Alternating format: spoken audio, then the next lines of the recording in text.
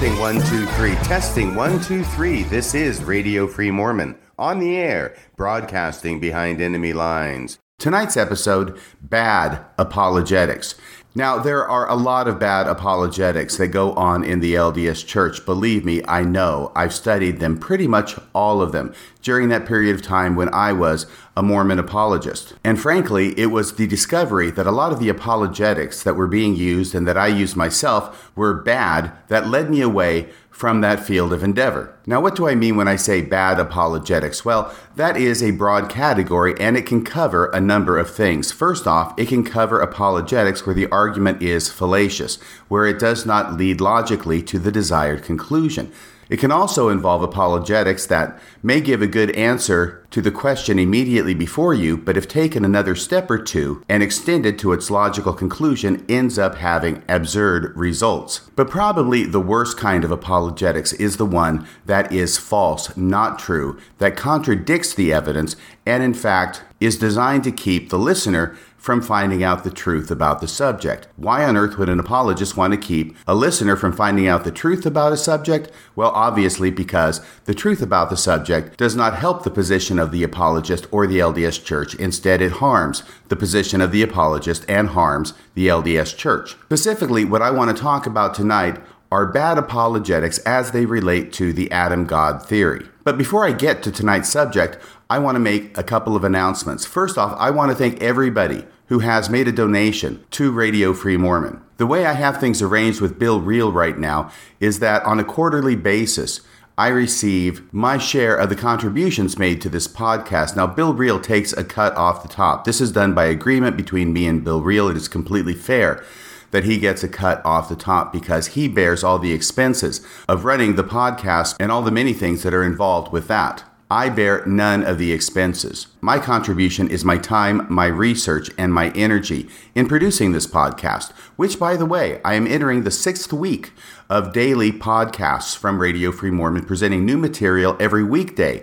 During this coronavirus pandemic, it is my bit in the war effort, so to speak, to try and help those of you who are sheltering at home and not able to leave the house as much as you would like. My hope is that a daily podcast will help relieve some of that stress, some of that boredom, some of that ennui you may be experiencing during this present emergency. But as I say, the way things are structured with Bill Reel is that I get my share, which is by far the majority share of contributions to this podcast. I get them on a quarterly basis. And so the first quarter of 2020, just having passed at the end of March, Bill Reel sent me a check for the first quarter, and I've got to tell you, it could not have come at a better time.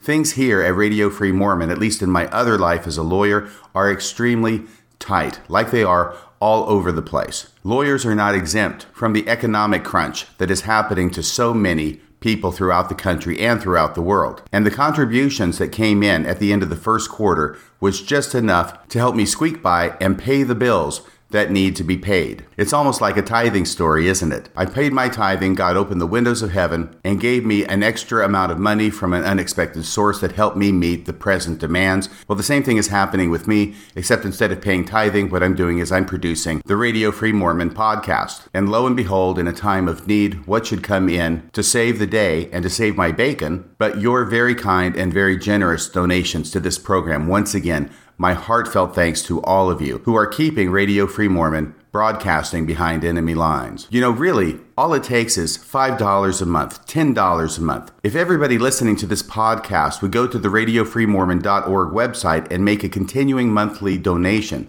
of even $5 a month or $10 a month, it would be more than sufficient to keep Radio Free Mormon on the air. The problem is actually getting people to go to the website and make that monthly contribution. And part of it, I think, is just psychologically. It's natural to think that $5 a month, that's not going to be enough to amount to anything. Why should I bother making a monthly contribution of just $5 a month? Well, the answer to that is that if everybody made a contribution of $5 a month, then of course, that adds up. So please, if you like what I'm producing here at Radio Free Mormon, please go to radiofreemormon.org, make a monthly contribution of just $5 a month. That's all I'm asking. It is not too little for you to do.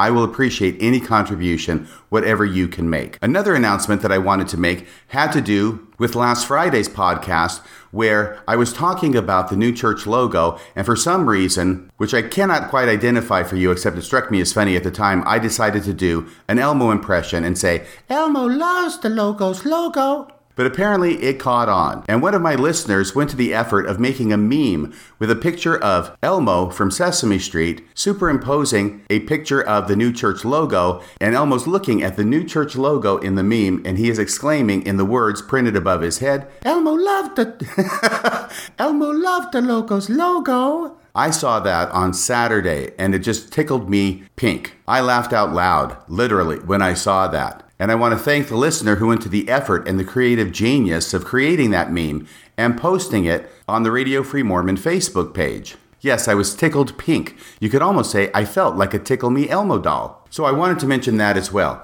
Now, another thing I want to mention before I get to the bad apologetics part relating to the Adam God theory on tonight's podcast has to do with something I was listening to, a different podcast, over the weekend while I was mowing the lawn.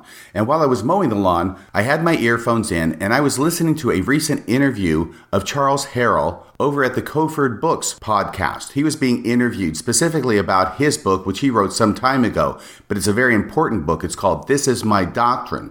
And what it does is it documents in almost every category imaginable the different doctrines of the LDS Church and shows how those doctrines have evolved over the years, with the result that in this very important book, Charles Harrell has shown that there is pretty much no doctrine in the LDS Church that is the same today as it has been in past generations. And as I say, he has a number of chapters, each one devoted to a specific doctrine, and he goes back to the very beginning, even back to the Old Testament and the New Testament, and then traces those doctrines as they were used and as they were taught in the early LDS Church, and how pretty much all of those doctrines have changed over time up to the way they are currently taught as the Orthodox correlated doctrine in the LDS Church. It is an incredible book. If you have not read it, I cannot recommend it highly enough. But while I was mowing the lawn and listening to Charles Harrell being interviewed, he talked about something that I do not remember having heard before, and it has to do with the doctrine of restoration. Now, this is, of course, a very timely doctrine because we've just received a new proclamation on the restoration in the last General Conference. By the way, for the record, today is Monday, April 27th, 2020, and when I say the last General Conference, I'm talking about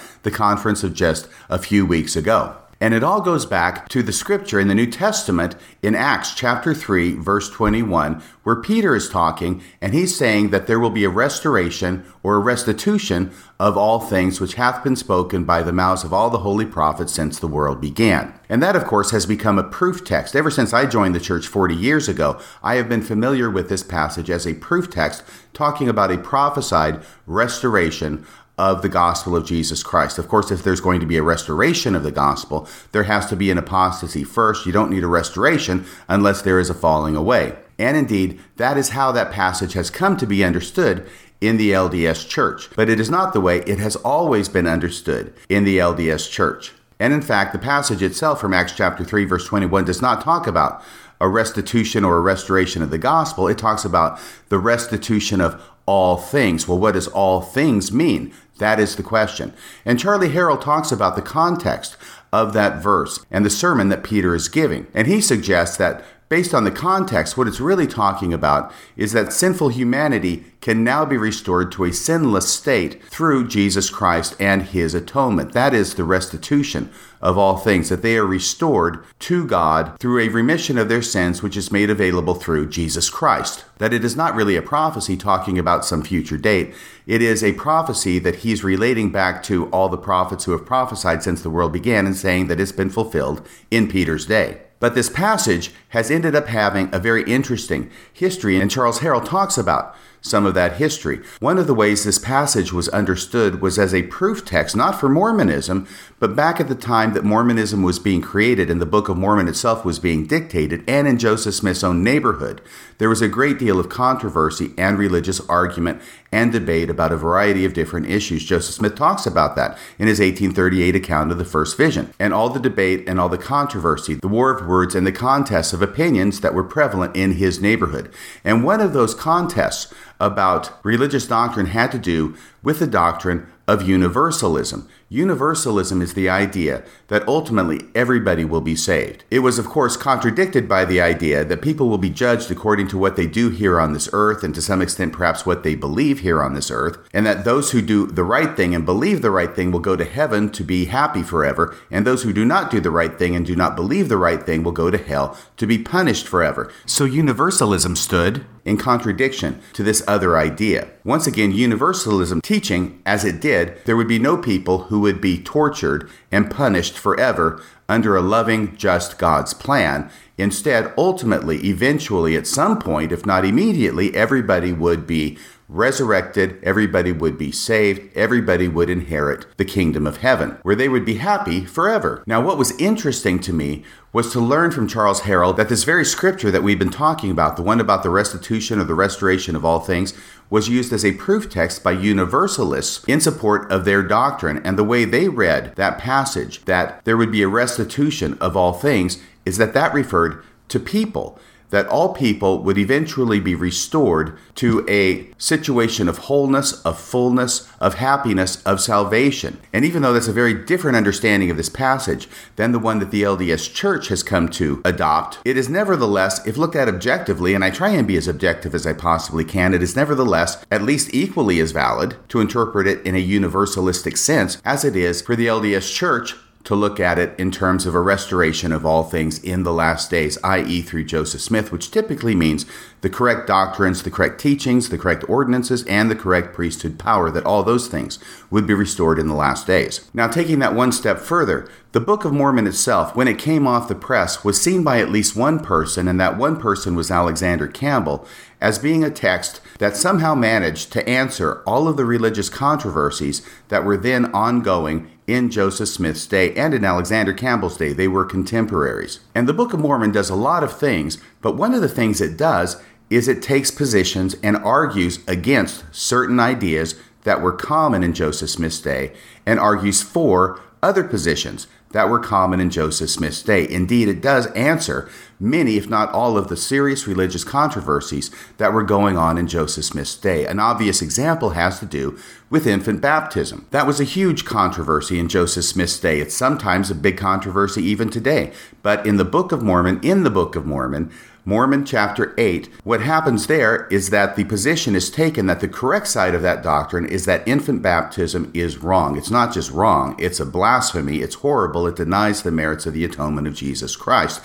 And that if somebody should die while just thinking that it was necessary for infants to be baptized, then that person would be roasty toasty forever. So, number one, the Book of Mormon addresses a controversy that was extant in Joseph Smith's day, and it comes down very hard on one side of that controversy, and this is the example of infant baptism. The other thing that we can see going on here is that the Book of Mormon is definitely not a universalist text. It does not teach that everybody will eventually be saved. In fact, there are many passages where it comes down hard on the other side. We remember Nephi talking about that there be many in that day that will say, i.e. the last days, eat, drink, and be merry, for tomorrow we die, and that if God punishes us, it will be just with a few stripes, and eventually we will be saved. Well, that's an idea of universalism, because some universalists thought, well, there may be some punishment for what we do here on this earth, but we'll be punished for it, and eventually we will be saved. Well, the Book of Mormon says, no, that is wrong. That's not the way it's going to happen.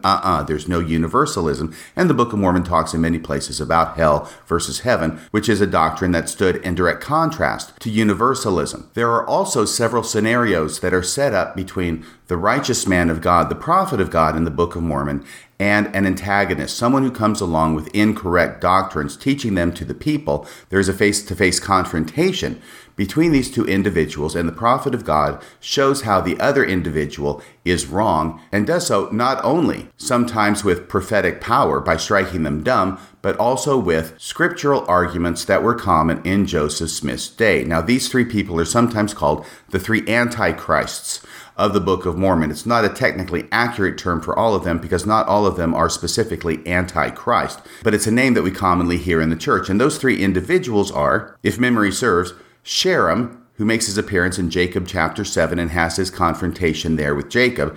There is Nehor in Alma chapter 1, and there is Korihor in Alma chapter 30. Those are the three instances of false teachers coming among the people and being confuted and confounded by the righteous prophet of God. Now, in all those cases, what is being confuted and confounded by the righteous prophet of God are religious positions and arguments that were being made in Joseph Smith's own environment. And so here again, we can see the Book of Mormon bringing the religious disputes of Joseph Smith's day to the front through this means of having characters representing the wrong view and another character representing the correct view, or at least the view that the Book of Mormon is going to side with, and showing why it is that the wrong idea held by the Antichrist is wrong and the right idea held by the prophet of God is right. But there is an instance of that happens later on in the chapters of Alma, which I had not put two and two together on before hearing this interview from Charles Harrell, and this is what I want to talk about right now. And it has to do with when Alma, the younger, he's a grown-up guy now, he's got 3 sons, and there are several chapters in and around Alma chapter 40 where Alma gives fatherly advice and doctrinal exposition to each of these sons. And Alma first talks to his son Helaman in chapters 36 and 37 of Alma. In 38, he talks to his son Shiblon, and then in chapters 39 through 42, the longest section is devoted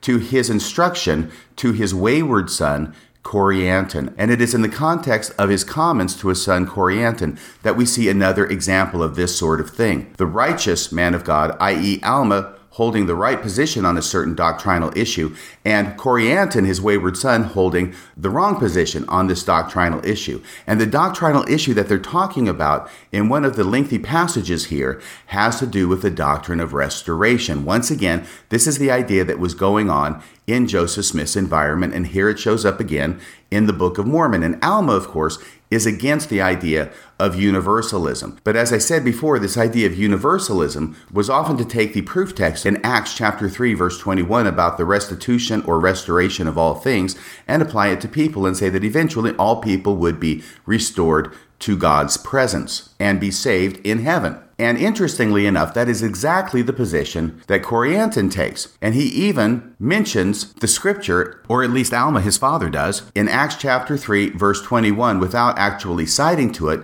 but talking about that there will be a restoration of all things as spoken by the mouth of all the holy prophets since the world began, and he does that twice. And this is why Alma says in chapter 40, starting with verse 21, that the restoration is not everybody being restored to heaven and happiness. The restoration instead is, number one, the restoration of the spirit and the body, and then there's a restoration of those who did good to a reward that is good, and a restoration of those that did evil to a reward that is evil. That is Alma's interpretation of the word restoration. So starting with verse 21, but this much I say, that there is a space between death and the resurrection of the body. And this is why he goes on and on about the space between death and the resurrection of the body, because he's trying to explain how it is that restoration should be correctly understood, and a state of the soul in happiness or in misery until the time which is appointed of God that the dead shall come forth and be reunited, both soul and body. See that reunited, that restored, both soul and body, and be brought stand before God,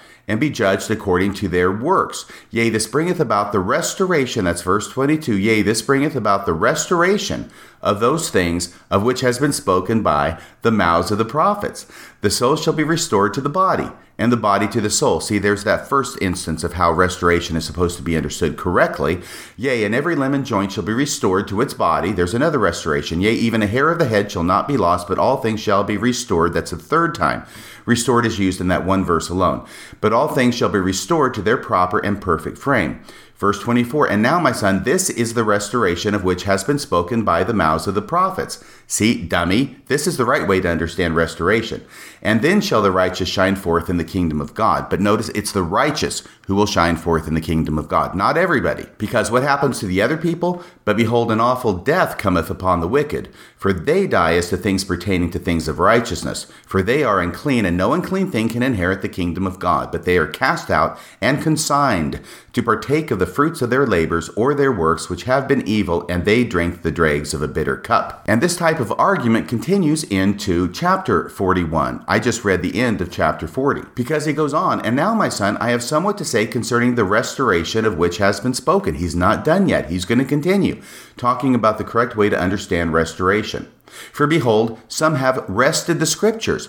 This is Alma talking to his son Corianton in the Book of Mormon, and yet it seems to be a reflection of exactly the type of argumentation on exactly the kind of issue that was going on in Joseph Smith's neighborhood. For behold, some have wrested the scriptures. What scripture is he talking about that they have wrested? Why, Acts chapter 3, verse 21. So we are presented in the Book of Mormon with two characters arguing about the correct interpretation of a New Testament scripture, strangely enough, going on, and have gone far astray because of this thing. And I perceive that thy mind has been worried also concerning this thing, but behold, I will explain it unto thee. And then he goes on and adds to his doctrine about restoration. Properly understood means a restoration of the spirit to the body and brought to be arraigned before God to be judged according to their works.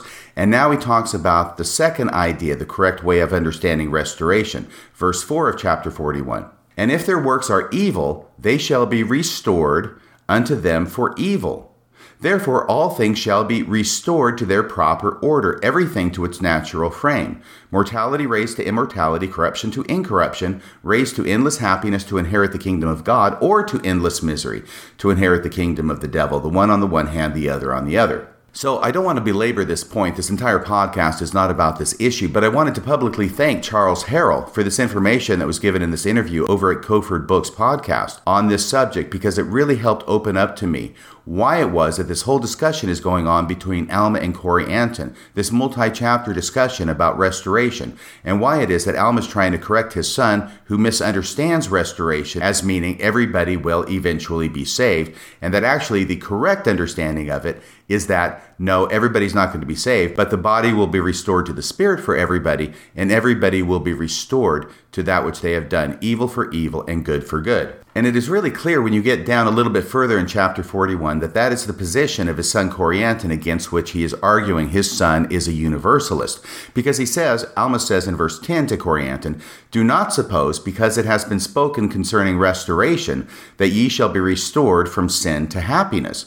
Behold, I say unto you, wickedness never was happiness. There's that famous verse from the Book of Mormon, the scripture chase verse from seminary. Behold, I say unto you, wickedness never was happiness. But this is in the context of the very same verse that makes it clear what position it is that Corianton is taking, that of being a universalist and understanding restoration to mean universal salvation. Do not suppose, Alma corrects him, do not suppose, because it has been spoken concerning restoration, that ye shall be restored from sin to happiness. And then he goes on in verse 12, and now behold is the meaning of the word restoration, to take a thing of a natural state and place it in an unnatural state, or to place it in a state opposite to its nature. O my son, this is not the case, but the meaning of the word restoration is to bring back again evil for evil, or carnal for carnal, or devilish for devilish. Good for that which is good, righteous for that which is righteous, just for that which is just, merciful for that which is merciful. So once again, there's Alma's understanding of the word restoration, which supports his view of eternal rewards for those who do good and eternal punishment for those who do evil, and which is contrary to the universalist understanding of the word restoration, as meaning that everybody will be restored to the presence of God and everybody will eventually be saved.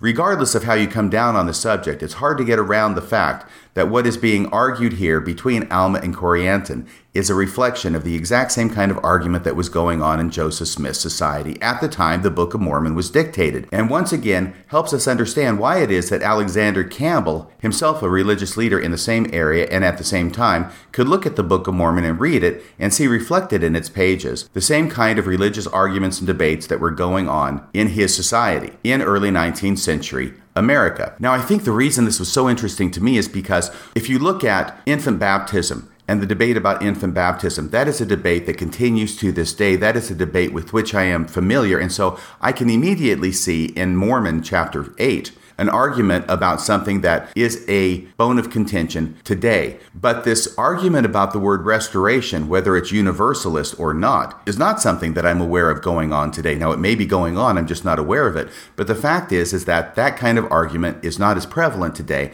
as the argument about infant baptism. And that leaves me in the position of not being able to as readily identify the argument about the word restoration and its correct meaning as being a contemporary argument as I am the argument about infant baptism. And it's only because Charles Harrell has done the work and the research in order to place it in its context of Joseph Smith's day that this was in fact an argument going on. And not only that, but that the very arguments themselves are what were used on both sides of the equation in order to argue for their respective sides, that I was able to see that this is another instance in the Book of Mormon of answering the religious disputes of Joseph Smith's day. Something else that Charles Harrell mentioned that I want to touch on briefly before I get to the bad apologetics about the Adam God theory, I haven't completely forgotten what the subject of tonight's podcast is supposed to be, has to do with the changing use of the word restoration in LDS theology. Because for a long time now, probably since at least around Joseph Smith's death, if not for a few years before that, the word restoration came to be understood as I understood it when I joined the church, which is restoration means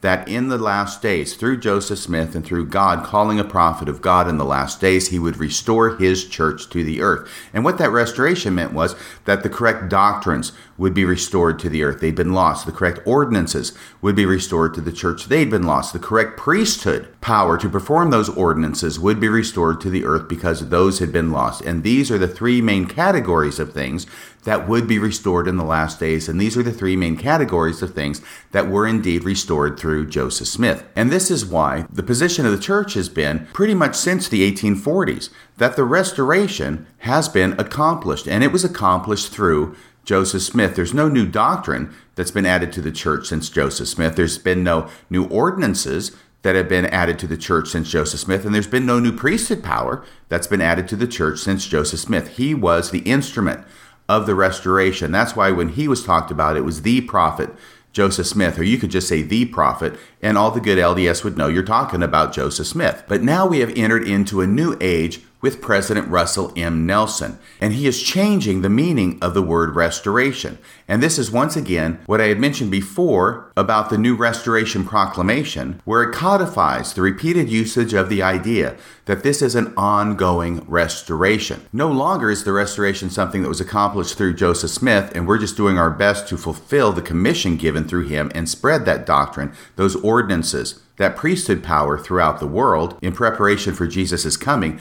Now that restoration is not completed with Joseph Smith. Instead, it is now ongoing. But how can that be? This is what Charles Harrell asks. And he answers the question in a very fascinating way, because the meaning of the word restoration is now coming to mean something different in the LDS Church. It no longer means a restoration of the essential characteristics and essential doctrines, ordinances, and priesthood power of the LDS Church. Now it means relatively minor monkeying with different programs and terminology and policies within the LDS Church. These are the things that President Nelson is changing all over the place. For instance, taking church from 3 hours to 2 hours. For instance, combining the high priest group with the elders quorum. For instance, insisting that the church be called the Church of Jesus Christ of Latter-day Saints instead of the Mormon Church, and making a whole lot of changes in different publications and different email addresses throughout the church in order to reflect that, up to and including changing the name of the Mormon Tabernacle Choir to the Tabernacle Choir at Temple Square. These are the tiny adjustments and relatively unimportant things that are now considered to be part of the restoration. This is the way that the restoration is ongoing. And so what we can see here is that the word restoration itself has changed from being the idea of restoring what was lost. I mean, that's what the word restoration means, right? That you take something that was lost and now you're restoring it once again. These are never things that were lost, these tiny little changes making church from 3 hours to 2 hours. This isn't something that was lost and is now being restored as part of the restitution of all things. At least not the way we would have thought about it when I joined the church and for 100 years before that. Now the restoration has become unmoored from that meaning. No longer does it mean a restoration of what was lost. Now it just means changing with the policies, programs, and nomenclature of the church. And I thought that was a fascinating insight, and I wanted to share it with you on this program today. Okay, so now we're going to get to the bad apologetics, specifically the bad apologetics of the Adam God theory. Now, after I posted last week's episode about the Adam-God theory in the podcast titled The Essay That Started It All, there were a number of questions that came flooding in. And these are typically the standard kinds of questions that I hear when I have talked about the Adam-God theory. And I feel like I'm in a position where I don't want to say I'm uniquely qualified to be able to answer them, but I am pretty well qualified to answer them because of my history with the Adam-God theory. And my history with the Adam-God theory is that I was exposed to it at one point. Actually, prior to my mission, I was exposed to it again on my mission.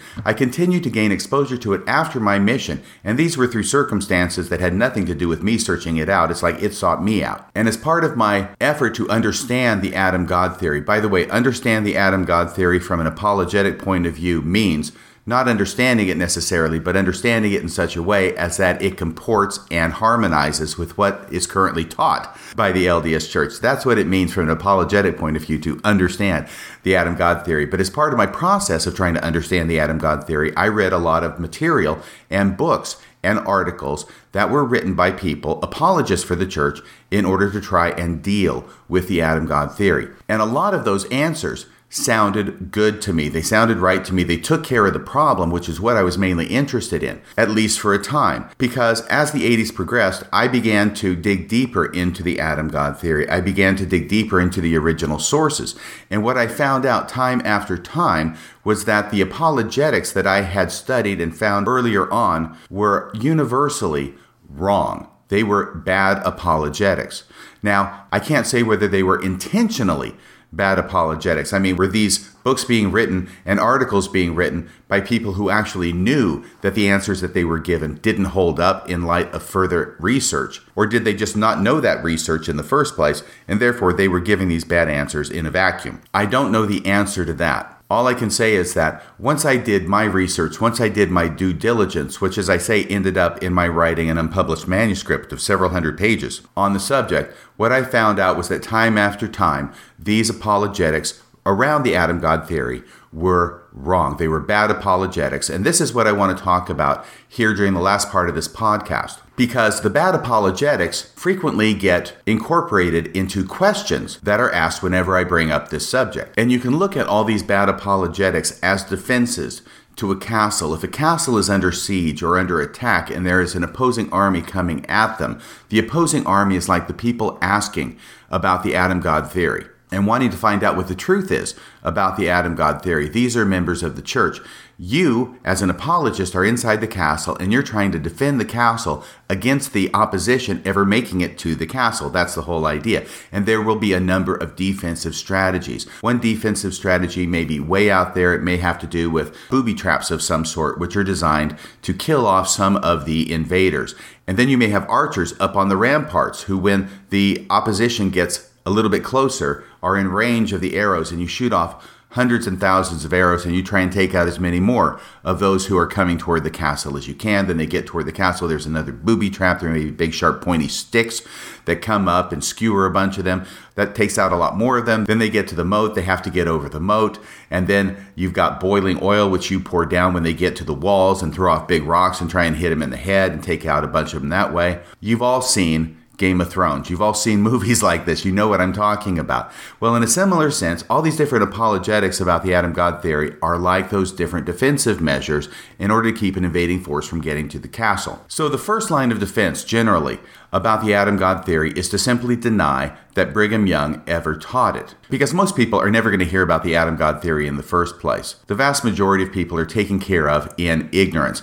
But somebody might hear about the Adam-God theory, and so the first line of defense is to say, well, Brigham Young never taught it. Okay, that's the first line of defense. That's going to take out a number of people. Many people will not proceed past that point, because if they proceed past that point and actually start looking at the documents, then what they're going to find is, no, that's wrong. That's bad apologetics. Brigham Young really did teach the Adam-God theory. Okay, so the second line of defense is that he only taught it once. And actually, he didn't even teach it at all. What he did was he mentioned it once in a sermon in 1852. It's found in Journal of Discourses, Volume 1, pages 50 and 51.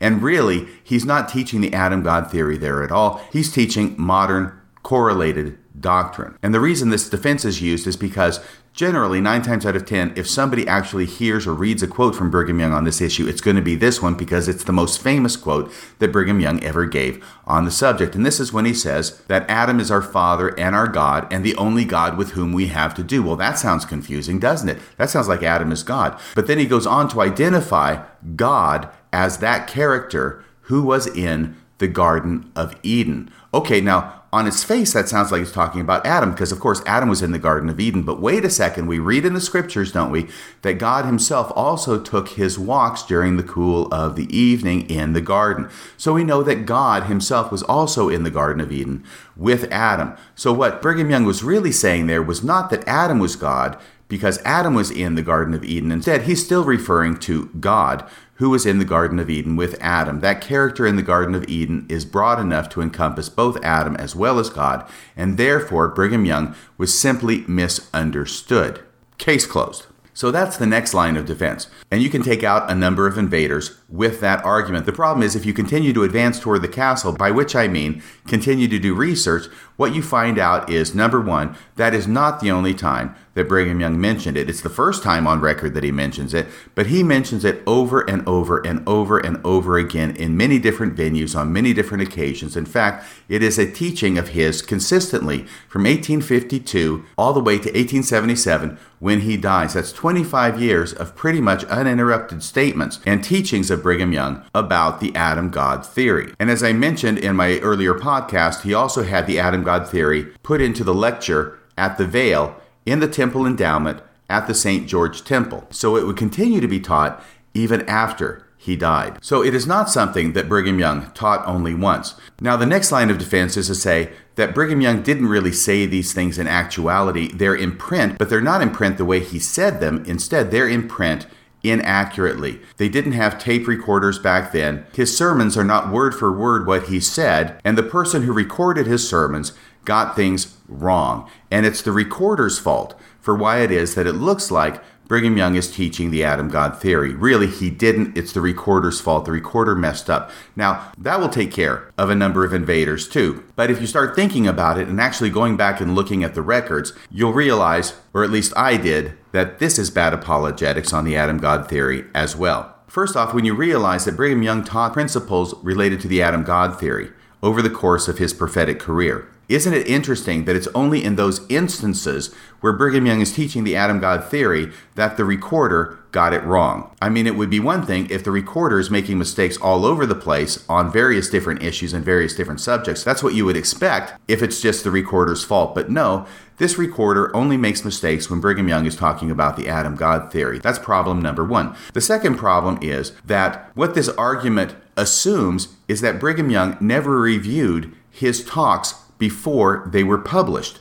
Now, Brigham Young obviously would want to review his talks before they were published, because once they're published, this goes out now in an official format, whether it's the Deseret News in the newspaper there in Salt Lake, or in the Journal of Discourses over in England, or in a variety of different formats. It's very important for him to make sure that he is being represented correctly before his sermons and teachings are put in print and disseminated out to all of the members of the church. And logic tells us that yes, he would do that. He doesn't simply give a sermon and then let some recorder write it down in any way the recorder wants and make whatever mistakes the recorder is going to make, and then it gets sent out without Brigham Young reviewing it first. But we don't have to just conjecture on this point. I mean, it makes logical sense that Brigham Young is going to review his sermons before they get published, but he actually refers to that process in Journal of Discourses, Volume 13, page 95. This is from a discourse given by Brigham Young, January 2nd, 1870. Where he says the following: "The Lord is in our midst. He teaches the people continually. I have never yet preached a sermon and sent it out to the children of men, that they may not call Scripture." Now listen carefully to what he says next. "Let me have the privilege of correcting a sermon, and it is as good Scripture as they deserve." So there he refers to his practice. Of course he corrected his sermon after it was given and before it was sent out to the saints. And he says that after I have the privilege of correcting a sermon and it is sent out to the saints, that he has never yet preached a sermon that they may not call Scripture. So that is The next bad apologetic on the Adam God theory, I think we're up to about 3 now, that Brigham Young's sermons in this regard were incorrectly recorded and then published and then sent out to the Latter-day Saints. He didn't really say those things about Adam God. Instead, it was the recorder who got it wrong. The next thing, which is number 4, is, okay, let's say that those first lines of defense, those first 3 lines of defense, right? Brigham Young never said it. He said it once, but he was misunderstood. And then to blame it on the recorder for writing it down incorrectly. Let's say those first 3 lines of defense don't work. The 4th line of defense now is that Brigham Young is misunderstood. You're misunderstanding what Brigham Young said. He didn't really teach Adam God. He's really teaching Orthodox Mormon doctrine, current Orthodox Mormon doctrine. But you're misunderstanding what he said. Well, I struggled myself with that very argument for a long time, because when I encountered the Adam God theory back in the early 1980s, my goal was to make it fit current Mormon doctrine. I tried to get what Brigham Young said on the subject to match what the church currently teaches. And I tried and I tried and I tried and I tried, and I could not do it. And the reason why I could not do it is because they don't match. Brigham Young was teaching something fundamentally and even radically different from what the current church teaches on the subject. But after doing a great deal of work on this subject, it was actually in the late 1980s, I had an epiphany. I had a revelation of sorts, because what I finally understood was that if I let Brigham Young actually speak for himself and actually try and take him at his word and just listen to what he was saying and give him the respect of trying to understand his position as he's articulating it, all of a sudden, all the confusion went away. The confusion occurs when we're trying to make Brigham Young match current Mormon doctrine. All that confusion evaporated for me when I just let Brigham Young speak for himself and realize he's teaching something very different from what the current leaders of the church teach. So now we get to the next line of defense. And the next line of defense is to say that Brigham Young contradicted Brigham Young on the subject. And Bruce R. McConkie said as much in his letter, his private letter that he wrote to Eugene, England back in the early 1980s. He said that Brigham Young contradicted Brigham Young on the subject, that there were some places where Brigham Young taught the Adam God theory, and there were other places where Brigham Young taught the current Orthodox theory. So really, it's a question of which Brigham Young are you going to believe? Now, of course, this is one of the last lines of defense, because at this point you're having to admit that actually Brigham Young did teach the Adam God theory at least part of the time, but your defense is, well, he also taught the Orthodox theory part of the time. And you can see why this is one of the last lines of defense, because you're having to concede the argument, at least for part of what Brigham Young said. Now, I have heard this argument for many, many years, and all I can tell you is that based upon my reading of the original statements by Brigham Young, I think this is another case of bad apologetics as it relates to the Adam God theory, because I am not aware of any place where Brigham Young taught the current Orthodox teaching of the church, as opposed to the Adam God theory. Now, there are places where he's clearly teaching the Adam God theory, and there are places where he makes other statements that can be harmonized more easily or at all with the current teaching of the church. But just because he says some things that can be understood within the framework of current understanding and teaching in the LDS church does not mean that he wasn't also teaching the Adam God theory there. And we found a great example of that in the last podcast about the Adam God theory from the recent church manual about the teachings of Brigham Young, where in that most famous discourse of his from 1852, where he said, Adam is our father and our God and the only God with whom we have to do, that instead of quoting that part for the manual, of course they're not going to quote that part in the current manual, but instead of quoting that part, they quoted the lines immediately prior to that statement in the exact same sermon. And it was that previous statement that could be understood as supporting and teaching the current Mormon doctrine. It was only when you considered an actual context of what Brigham Young was saying that you understood that when he said God is the father of our spirits, which was in the first part that was quoted, what he actually meant was that Adam is the father of our spirits, which was in the second part that was not quoted. So as I say once again, I find Brigham Young to have been remarkably consistent in teaching this radically different doctrine from 1852 all the way to 1877, and the very same concept was put in the lecture at the Veil in the St. George Temple. Brigham Young is consistent throughout in how it was that he taught about the relationship between Adam and God. It is not, from my point of view, and I've studied it pretty thoroughly, and I found no exceptions to this. Maybe if somebody knows one, they can point it out to me, but I have not found any place where Brigham Young contradicted Brigham Young on this issue. Now, let's get back to those denials for just a second, okay? We mentioned those denials at the outset, But sometimes we have denials from presidents of the church, and the classic example of this was Spencer W. Kimball from 1976 in General Conference, where he made a denial about the Adam God theory having been taught. And you remember there were a number of comments about the Adam God theory in and around 1976. In the 70s and early 80s, President Kimball was not the only one to speak about it. Marky Peterson talked about it. Von Featherstone talked about it. But the most authoritative declaration was, of course, from the individual who was the president of the church in 1976, and that was Spencer Kimball. I played that audio clip in the last podcast dealing with this issue. Okay, this is what he said. This was in October of 1976 General Conference. Spencer Kimball says, "We warn you against the dissemination of doctrines which are not according to the scriptures and which are alleged to have been taught by some of the general authorities of past generations. Such, for instance, is the Adam God theory.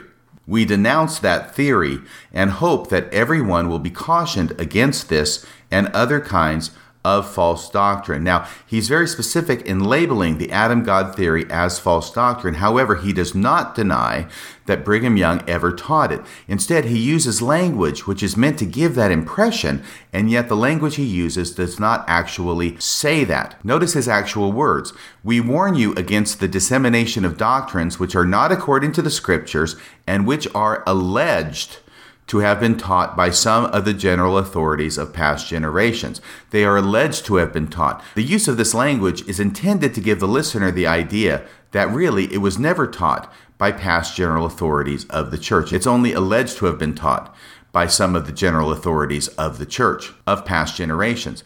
But really, the verb alleged doesn't say anything about whether it's a true or false allegation. I am certainly alleging that Brigham Young taught the Adam God theory, and my allegation is true. It's correct. So alleged is one of those funny words which can be used in order to make it sound like the allegation is false, when really the word allegation has nothing to do with the truthfulness or the falsity of what it is that is alleged. That's up to the evidence and the proof. Now, there is a term that is used to describe this kind of practice, this kind of use of language, which is meant to give a certain meaning to the audience without ever saying what it is that you're actually trying to indicate. And that term is called equivocation. And here Spencer Kimball appears to be equivocating on the subject. He wants to give the impression that he's denying that Brigham Young ever said it, but he's actually not saying that Brigham Young ever said it. And why is he engaged in this kind of equivocation? Well, because there are people out there who either already know that Brigham Young already taught it, or will find out that Brigham Young actually taught it. And Spencer Kimball doesn't want them to be able to come back on him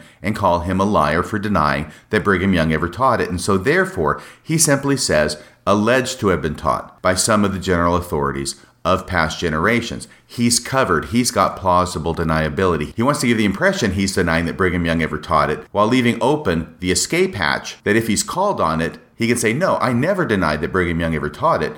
Look at my language. I never said it. Sorry, can't catch me. I'm the gingerbread man." So not only Spencer Kimball, but also Bruce R. McConkie in his 7 Deadly Heresies speech at BYU gave another kind of non-denial denial about Brigham Young ever having taught it. He wants to give the impression that Brigham Young never taught it, but he's not actually going to use those words. Instead, Bruce R. McConkie also uses weasel words in order to give himself an out should anybody call him on actually meaning what it is that he's implying. And if you remember, that was heresy number 6. Now, I'm just going to read his words about heresy 6 and notice at one and the same time how the impression is attempted to be given that Brigham Young really didn't teach this, while actually that is never stated. Here it is in Bruce R. McConkie's own speech. Heresy 6. "There are those who believe or say they believe that Adam is our father and our God, that he is the father of our spirits and our bodies, and that he is the one we worship. The devil keeps this heresy alive as a means of obtaining converts to cultism." Now notice he doesn't say that Brigham Young never taught it. He doesn't even mention the name Brigham Young. But obviously, Brigham Young was a prophet of God and he wouldn't be teaching heresy, would he? "The devil keeps this heresy alive as a means of obtaining converts to cultism. It is contrary to the whole plan of salvation set forth in the scriptures. And anyone who has read the book of Moses and anyone who has received the temple endowment," both of which, of course, Brigham Young would have done. He would have read the book of Moses. He would have received the temple endowment, "has no excuse whatever for being led astray by it. Those who are so ensnared reject the living prophet and close their ears to the apostles.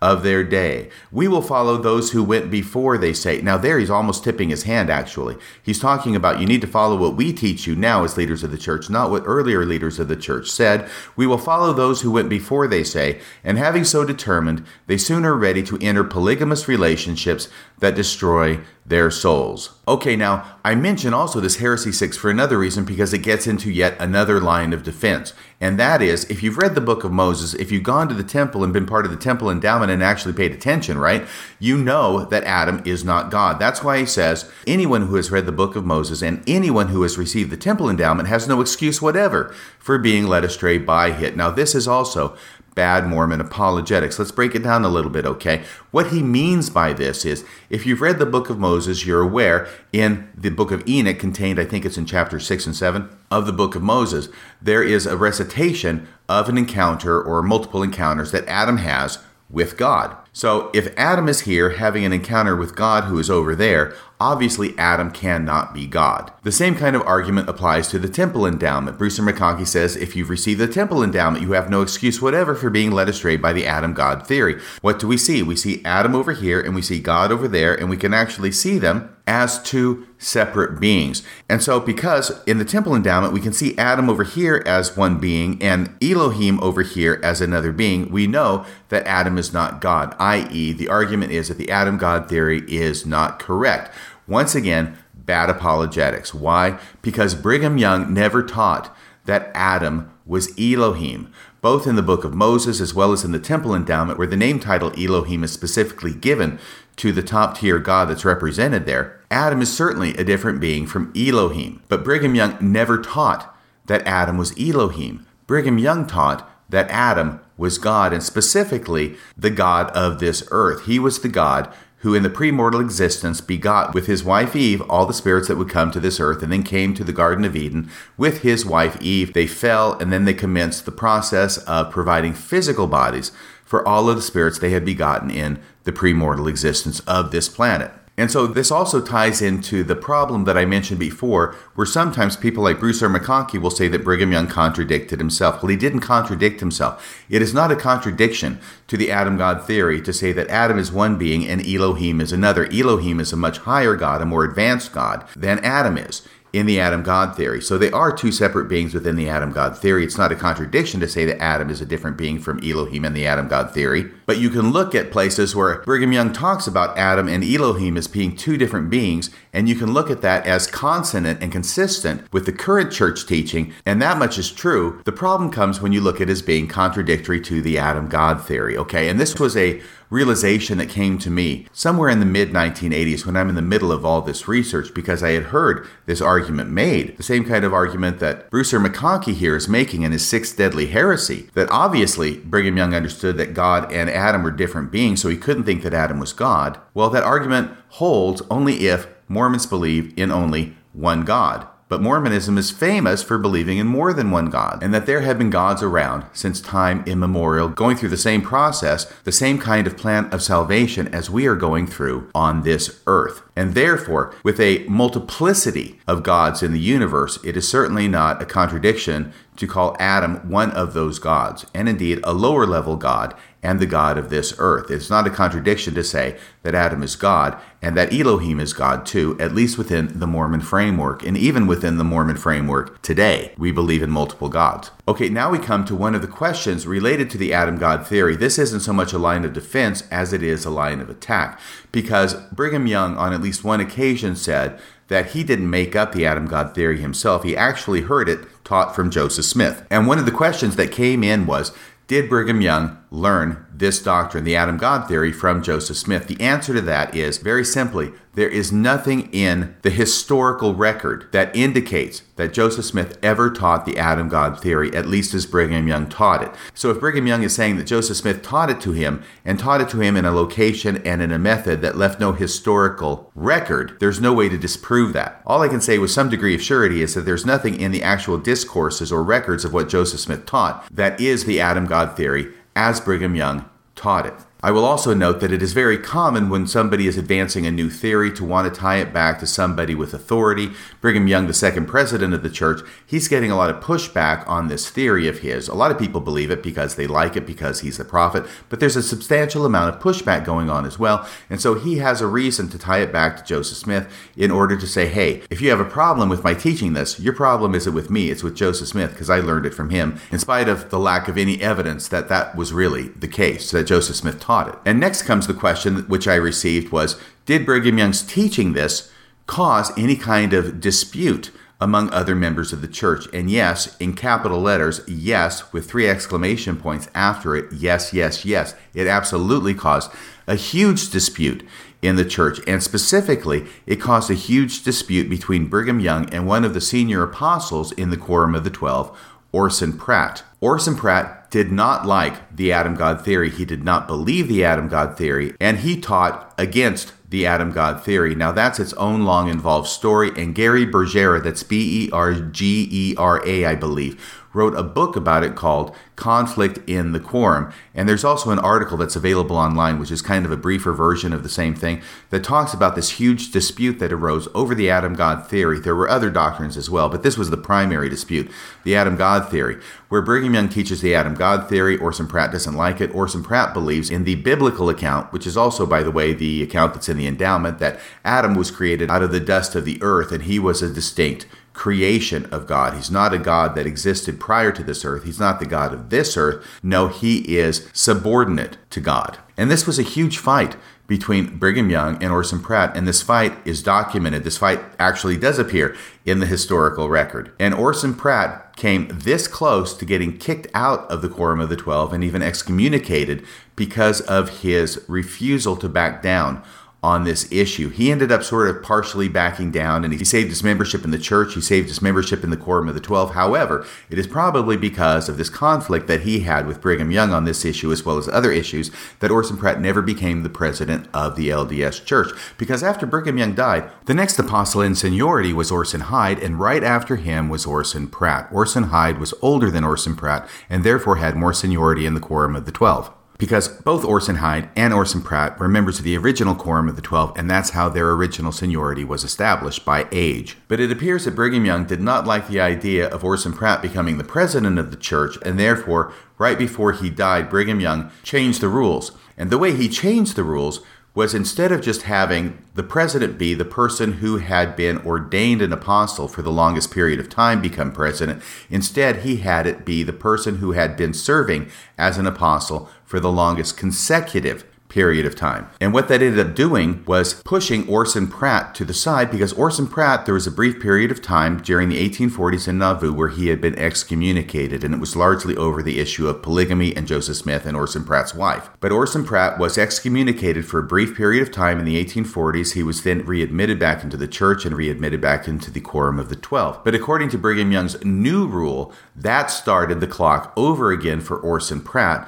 And Orson Hyde appears to have been collateral damage, because Orson Hyde, like Orson Pratt, had been removed from the Quorum of the 12 for a brief period of time in 1839 before being readmitted back into the Quorum of the 12. And that put John Taylor up on deck to take over as president of the church upon the demise of President Brigham Young in 1877. Now, this new rule that Brigham Young instituted about how to calculate seniority had a dramatic effect on history, because if not for that new rule, and if everybody had lived to be the same age they actually lived to, then when Brigham Young died, Orson Hyde would have become president. When Orson Hyde died, Orson Pratt would have become president. And only after Orson Pratt died would John Taylor have become president of the LDS Church. Instead of being the third president, John Taylor would have been the sixth president. And this entire change, which altered the course of LDS history, appears to have been based upon the fact that Brigham Young wanted to ensure that there was no way that Orson Pratt was going to become president of the church, and in this he succeeded. Now finally, this huge conflict between Orson Pratt and Brigham Young on the subject of the Adam God theory plays into the question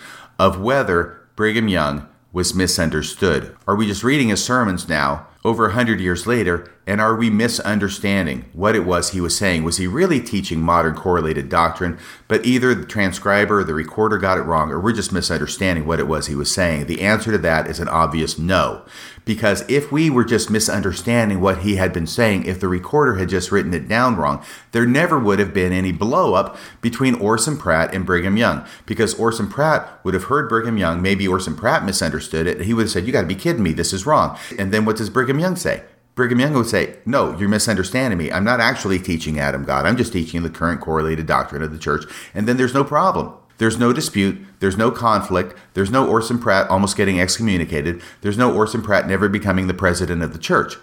The only reason that there is a long-standing, continuous dispute between Brigham Young and Orson Pratt on the issue is because Brigham Young was not misunderstood and Brigham Young was not misquoted. All right, so that's pretty much all I have to say about bad apologetics as they relate to the Adam God theory. And if a person can actually get through all these different lines of defense to the castle and make it up the wall and into the castle, what they find out is that, yes, Brigham Young actually taught the Adam God theory. No, he was not misquoted. No, he was not misunderstood. No, Brigham Young did not contradict himself. He did not teach the Adam God theory at some times and then contradict himself by teaching the current correlated doctrine at other times. Which raises the question, why do apologists and why does the church have to protect this castle at all costs with so many lines of defense? And the reason why is because once you get into the castle and realize the truth of the subject and that none of these lines of defense actually add up to truth, that they're all instances of bad Mormon apologetics, once you get inside the castle, what you realize is that a president of the church,